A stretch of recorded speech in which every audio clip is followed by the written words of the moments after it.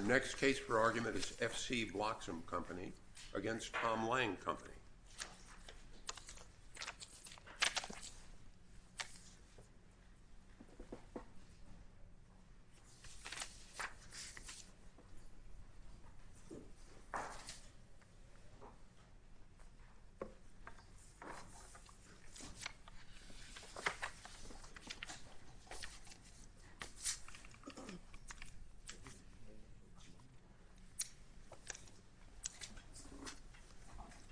Ms. Esquivel. Good morning, Your Honors. May it please the Court. My name is Katie Esquivel, and I represent the appellant, FC Bloxom. Today we seek reversal and remand of the District Court's order adopting the findings of the United States Department of Agriculture in a contract dispute between 7Cs and FC Bloxom. In appealing the decision of the USDA to the District Court, Bloxom was finally entitled to have the opportunity to conduct meaningful discovery on the single piece of evidence that the USDA relied upon in rendering its decision in favor of 7Cs. That evidence specifically is what the USDA characterized as the unrebutted affidavit of Mr. Jason Lange, an employee of 7Cs. That opportunity never occurred. The District Court here erred in two pivotal ways.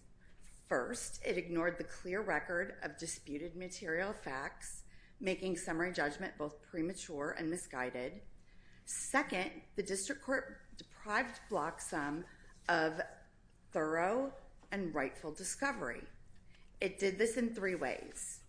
First, by failing to rule on Bloxom's pivotal second motion to compel, by ignoring Bloxom's two Rule 5060 motions, and by its inaction, the District Court condoned the deceitful and misleading tactics by both 7Cs and Jason Lange that deprived Bloxom with a fair and adequate access to essential evidence. This case presents this court with a question of whether litigants are entitled to fair, relevant, and complete discovery before summary judgment is entered against them. Can I ask you a question before you get too far on the Certainly. merit? How does appellate jurisdiction with respect to this court? I know that the statute talks about an appeal to the district court, but 499GC of the Perishable Agricultural Commodities Act says that the District Court of the United States for the district in which the party of complained of is located is the proper jurisdiction, right, for the appeal, as you will, to the district court. Why isn't the party complained of here Bloxom? And Bloxom is headquartered in Seattle, Washington, or at least has, that's its principal place of business or major place of business in the United States. So how does this end up in the Central District of Illinois? And are we confident we're in the right court? Yes, Your Honor. And the reason for that is because 7Cs initiated the formal reparation action before the USDA. In response, Bloxom answered that complaint and also filed a counterclaim. And so Bloxom is appealing the loss on its counterclaim, and so the adverse party is, in fact, 7Cs, which is located in the Central District of Illinois. Okay. All right. So, even if you're mistaken about that, it's not clear to me that that's a jurisdictional limitation as opposed to a kind of a venue provision embedded within a jurisdictional provision. Understood. Yeah. The reason I ask that is this is a statute that I've not seen before, and I know you've seen it a lot. Can you just spend maybe 1 minute on the legal framing here? If you all had to do it all over again, I wish you would both spend more time on that. Certainly, Your Honor. Because if you read the briefs here, I think you could be quite mistaken and think this looks like a breach of contract case. Looks like a diversity jurisdiction breach of contract case. And it is. The Perishable Agricultural Commodities Act provides a host of remedies for produce sellers, and it also, a component of the statute, also provides a dispute resolution process through the United States Department of Agriculture. It's intended to provide parties with a fast, simple forum to resolve disputes. And it first begins at an informal stage where there's an exchange of documents. The USDA renders an informal decision. Here, Bloxom prevailed at that stage. And if a party is unhappy with that outcome, it can then initiate what's called a formal proceeding. Right, I follow all that until we get into the district court, and the argument is that there's basically an unfair practice or an unfair trade practice that occurred here. And well, it's a little bit more than that, Your Honor, if I may. At the formal stage, the parties exchange written documents. There is no in-person hearing. There are no subpoenas. There is no discovery. The parties submit their own paperwork, and a hearing officer in Washington, D.C. adjudicates the dispute. And here, Bloxom was representing itself pro se. It won at the informal stage and felt that it was going into the formal stage in good hands. And Mr. Bloxom represented the company in a pro se manner. And so when the USDA finally issued its decision at the formal stage, the USDA said, well, there were 3 people who formed this contract. They were Bloxom's Brian Bernard, its former salesman, Alejandro Hernandez, and Mr. Jason Lay from 7 Seas. And since Bloxom did not have any opportunity to conduct discovery with Mr. Hernandez, who had since left the company, or Mr. Lay, Bloxom made the choice to appeal that decision to the district court so that it would have the opportunity to conduct discovery and have a full factual finding and an actual trial on the merits, a trial de novo. Yeah, I follow it. Okay. All right. Does that answer Your Honor's question? Kind of. Do we even know what law applies? If it's a contract dispute, are we talking about Illinois law, California law, Washington law? The USDA wasn't... Does it not matter? The USDA was not particularly clear, and for our purposes, it doesn't matter. The statute under 499GC, the statute says that the findings of fact of the USDA are prima facie evidence subject to de novo review, and that the appeal to the district court proceeds as in any other civil case. So the legal findings of the USDA have a significantly less importance than the factual findings. So here, the case presents the question to this court of whether or not litigants are entitled to a fair shot at discovery before summary judgment is entered against them. Here, although the USDA's decision relied exclusively on what the USDA characterized as the unrebutted affidavit of Mr. Jason Lay, Mr. Jason Lay's affidavit was for all practical purposes unrebutted. He was subpoenaed to appear for deposition. He attended his deposition for 173 minutes, including the argument of counsel, when he walked out, prematurely ending that deposition, and he was never compelled to return. This was not a technical oversight by the district court. This was a dereliction of the district court's duties to ensure fairness and to ensure that both parties had an opportunity to conduct discovery. I don't read it as quite that harsh. I thought the district court said, especially in its alternative reasoning, I just don't see how it matters. Because in substance on, if I have the dates right, on August 13th of 2018, your client effectively had a full and fair opportunity to realize that the onions had not received certification and therefore could have stopped the shipment. Well, and And nothing Mr. Lay would say or not say in the deposition would change that fact. In other words, your client knew on August 13th that it had not received either a copy of or evidence of the existence of the certificate. And nothing about Mr. Lay's not an employee of Bloxom, right? He's from 7 Seas. That's correct. Okay, so nothing he would say in a deposition would alter that fact. So that's what seemed to me, reading the district court opinion, was important to the district judge. So I think that's what you have to overcome. Well, and my response to that is that the district court judge did not enforce the agreed order resolving Bloxom's first motion to compel. That order required both 7 Seas and Mr. Lay to produce evidence of Mr. Lay's communication. Let me ask the question differently. Okay. Suppose you conducted a full deposition of Mr. Lay. Right. What could he possibly say in the deposition that would alter the facts on the ground as of August 12th or 13th, 2018, vis-a-vis the certificate, the lack thereof? Well,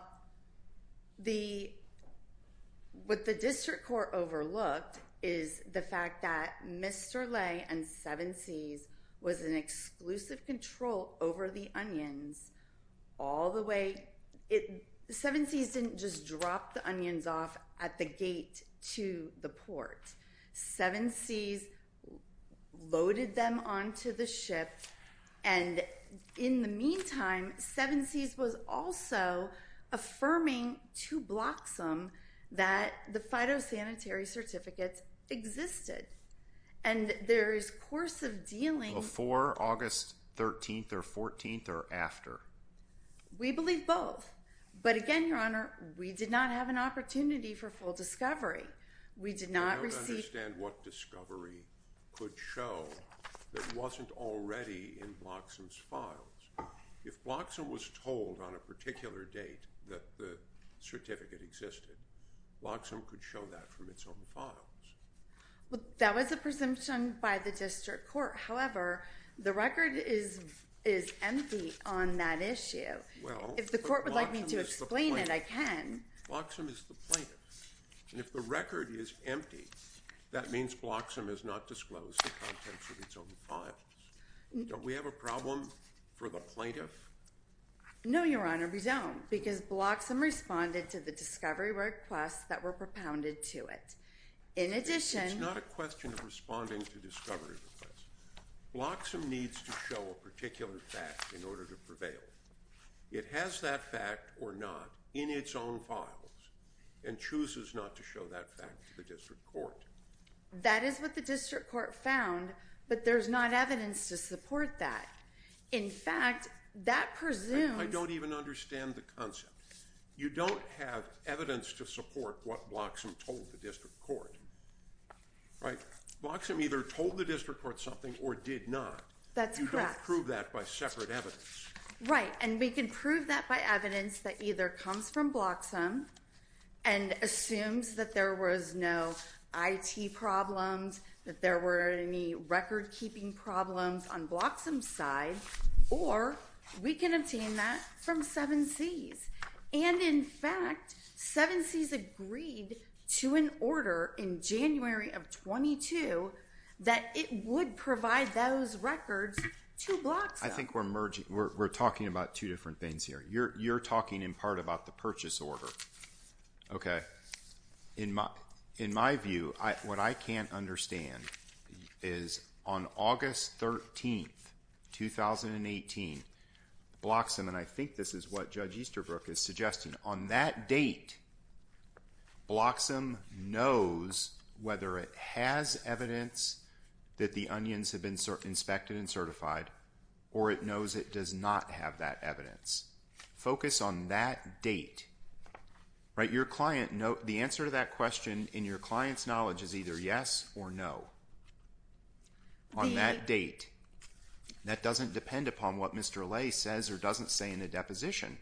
Oh, but it does, because it also doesn't include industry custom, Remember, we're dealing with perishables. What Bloxom knows depends on what is in Bloxom's agents' files or heads, not on what Lay did.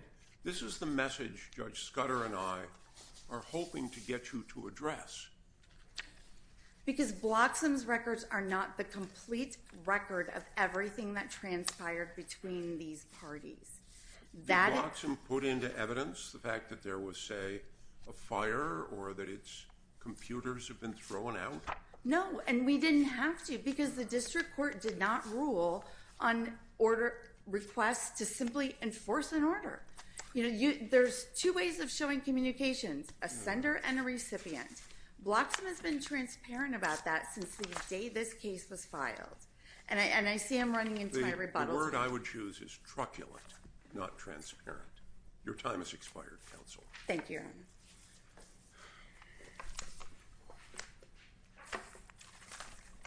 Mr. Amato.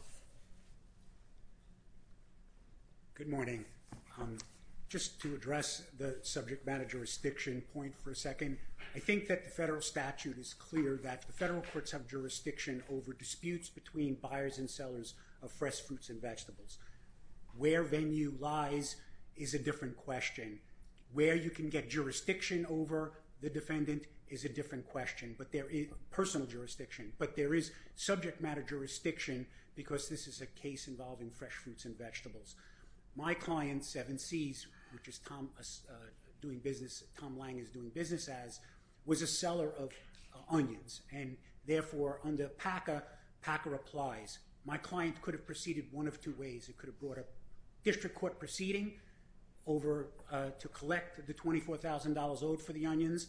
We could have commenced that district court proceeding in the first instance. In any jurisdiction, we could have gotten personal jurisdiction over Bloxom. Bloxom is resident in Washington State. We could have sued it there. But my client did not proceed under that path under the statute. There's an alternative path that my client could proceed, and that is to commence an informal proceeding before the Secretary of Agriculture, and then if that informal proceeding, which is in the nature of a mediation, is unsuccessful, it can then commence a formal proceeding, and we can have a hearing before the Secretary of Agriculture. That determination then can be appealed to the district court. So I believe that that's the answer to your question, Judge Scudder. On the question also that you raised as to what law applies, I think that the law here is Article 2 of the Uniform Commercial Code. This is a goods sold and delivered case. What are the terms of that contract? And that's what we needed to address here. Bloxom took the position. Article 2 of the Uniform Commercial Code is just a proposal by the American Law Institute, right? It's either enacted into positive law or it isn't. Is there some state in which it was enacted into positive law on which you are relying? I did address that in my brief, Your Honor. There are several states that would have adopted this. And there are several states that have modified some of the provisions in it. Yes, Your Honor. And Louisiana, which has never adopted it at all. Right, but Louisiana wasn't involved in this matter. Every other state Florida, seems to have been. The only point, I don't want to get aside, the only point I'm trying to make is when I come to this case and I look at the briefs and we start talking about the Uniform Commercial Code, it's not like a federal statute or something that's appended to this agricultural act, right? The only reason we'd be talking about the Uniform Commercial Code is because we're talking about the sale of goods. Yes. And that has to be relevant under one state or another state's law. Yes. And what I was trying to figure out is, what state are we even talking about? We have several states here, and they all have adopted the same provisions. Okay, all right. So there is no conflict over what law applies. The transaction here happened with an oral call to 7C's office in Florida. Then there was the farmer was in California. The goods were delivered to Long Beach Port in California. Bloxom was located in Washington State, and Tom Lange was located in Illinois. As I pointed out in my appeal brief, all of those jurisdictions have adopted Article 2 and the provisions that we cited. Adopted it in the same language? The operative provisions that we cited in our brief, yes. Now to go back to the point here is that Bloxom, there was a very fulsome record before the Secretary of Agriculture. The Secretary of Agriculture just did not rely. You do know what the meaning of fulsome is, don't you? It's basically, fulsome means obnoxiously long. When I double-sided it, and I have it, Judge, it's this thick, double-sided. It's very long. For a $24,000 goods sold and delivered case that started with a simple phone call, there was an awful lot of papers that were submitted to the Secretary of Agriculture. So I consider, on a relative basis, that word definition applies here. Second, I think that we just didn't rely on the affidavit of Jason Lay. The allegation that was sworn to 3 times by Bill Bloxom, the Secretary-Treasurer of Bloxom, was that there were emails transmitting purchase orders to my client to the personal email account of Jason Lay, and those purchase orders set forth that my client was supposed to obtain phytosanitary certificates and fax them to Bloxom at the time of before loading and FedEx them to their Jetstream freight forwarders, who was their agent that was accepting the goods at the dock. Jason Lay said, I never received that email. I never received those purchase orders. That was the affidavit that was submitted. As it turned out, Bloxom admitted they did not send the purchase orders on August 8th of 2018. They proceeded in this case and got an extraordinary amount of discovery based on several sworn statements that there were emails to Jason Lay's AOL account with the purchase orders. It turned out, in opposition to our motion for summary judgment, that there were no such emails, that they never delivered the purchase orders prior to on or about August 8th of 2018. But it doesn't matter, because when we moved for summary judgment, we assumed, for argument's sake, that my client was obligated to obtain phytosanitary certificates and fax them to Bloxom at the time of loading and FedEx them to their freight forwarder. We therefore rendered irrelevant whether or not Jason Lay got or did not get these emails that they don't have a copy of and we didn't have, and we produced emails to show we didn't get them. It became irrelevant as to the discovery being sought, because we assumed, for argument's sake, that the terms of this contract required my client to get the phytosanitary certificates and fax them to Bloxom at the time of loading. There is no material issue of fact that Bloxom did not have a fax. There is no material issue of fact that there was no FedEx. There's no material issue of fact that we didn't get the phytosanitary certificates. So now that you're a buyer, you are an exporter of record, you are delivering onions to Honduras, you are going to put 3 loads of onions on a container ship and send it to Honduras, and you don't have the necessary paperwork to import the goods into Honduras. Logic, forget Article 2 of the Uniform Commercial Code, Your Honor. Logic would say, as the exporter of record, who has to deliver a phytosanitary certificate in Honduras to get the goods imported, that you would stand on that provision of the contract and insist that you have the phytosanitary certificate by fax and FedEx. They did not. They should have rejected the goods. They should have, and if they didn't have the phytosanitary certificate, they could have accepted them under a reservation of rights. They could have obtained their own USDA inspection at the Port of Long Beach and put the goods on the ship. And finally, after they put the goods on the ship, there is no way for my client to cure this alleged defect. Under the law, that's a waiver of that condition under the sale contract. After the goods are on the water for 9 days, on August 23rd, the record shows that there was some sort of a communication on August 23rd asking for the phytosanitary certificates. It's too late by that point in time. On August 27th, there's an email that's in the record that says, where are the phytosanitary certificates? The goods wind up going to Honduras. After they're rejected in Honduras, there is a letter agreement that Bloxom signs where Bloxom does not even purport to revoke acceptance of the goods. The goods get returned to Florida for my client to then try to sell them for Bloxom's account. The goods come in, the onions are rotten, they have to be destroyed. This is a simple case. Bloxom, as the exporter of record, didn't do what a buyer, any reasonable buyer would do if they had this condition precedent, and that would have been to ask my client and have an unequivocal record before this court that they asked for assurances of some sort before they took the irrevocable act of putting the onions on the ship. They did not do so. We believe that the Secretary's decision was very well reasoned. We believe that the district court's decision was very well reasoned, and the district court did not terminate discovery proceedings. We moved in April of 2022.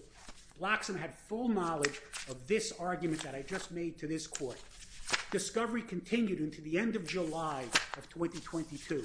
Bloxom has had substantial opportunity in the district court as well as this court to answer the questions that I posed to this court as to why it didn't reject the goods. Bloxom still doesn't have an answer to that question. They continue to insist that somehow, some way, Mr. Lay, who's a salesman in a small office in Florida, who was accused of getting an email that he never got, and they admit that he didn't get, and they accused him of committing perjury and affidavits and wrongful conduct and the like, why Jason Lay hasn't been harassed by Bloxom. This is an outrageous situation. Now, I must say, Federal Rule of Evidence 1, I think it's the first one. We're supposed to have the rules interpreted for the just, speedy, and inexpensive resolution of every case. Rule 56 is a summary judgment provision. I think it was properly applied here. I think that there are no questions of fact, and unless the court has a question for me, I will rest. Thank you, counsel. Thank you. Ms. Johannes.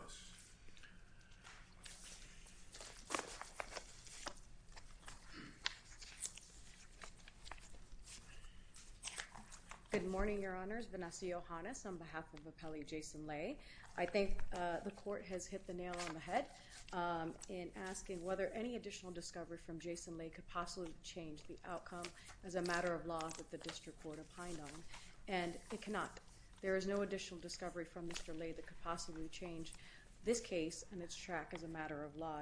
Indeed, the PO orders, the purchase orders that the appellant Bloxom claims was sent to Mr. Lay, they have in fact conceded was never sent to Mr. Lay.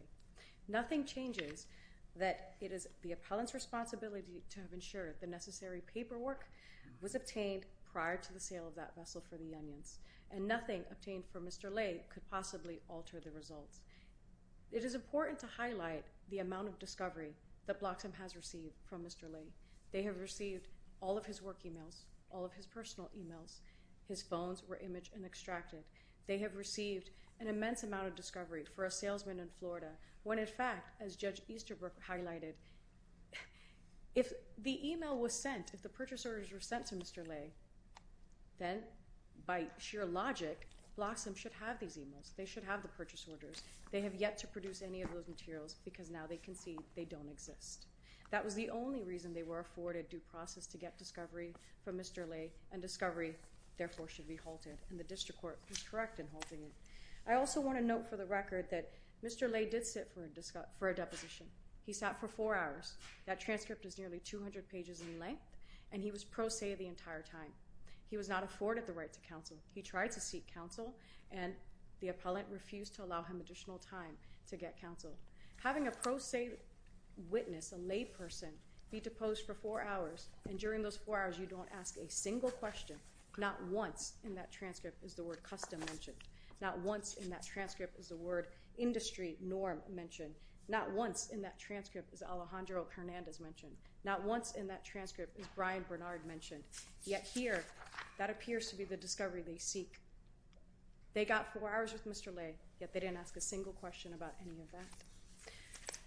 By law, the district court was correct in opining for 7Cs, and we ask that this court affirm their decision. If there are no further questions of me, on behalf of Mr. Lay, I rest. Thank you, counsel. The case is taken under advisement.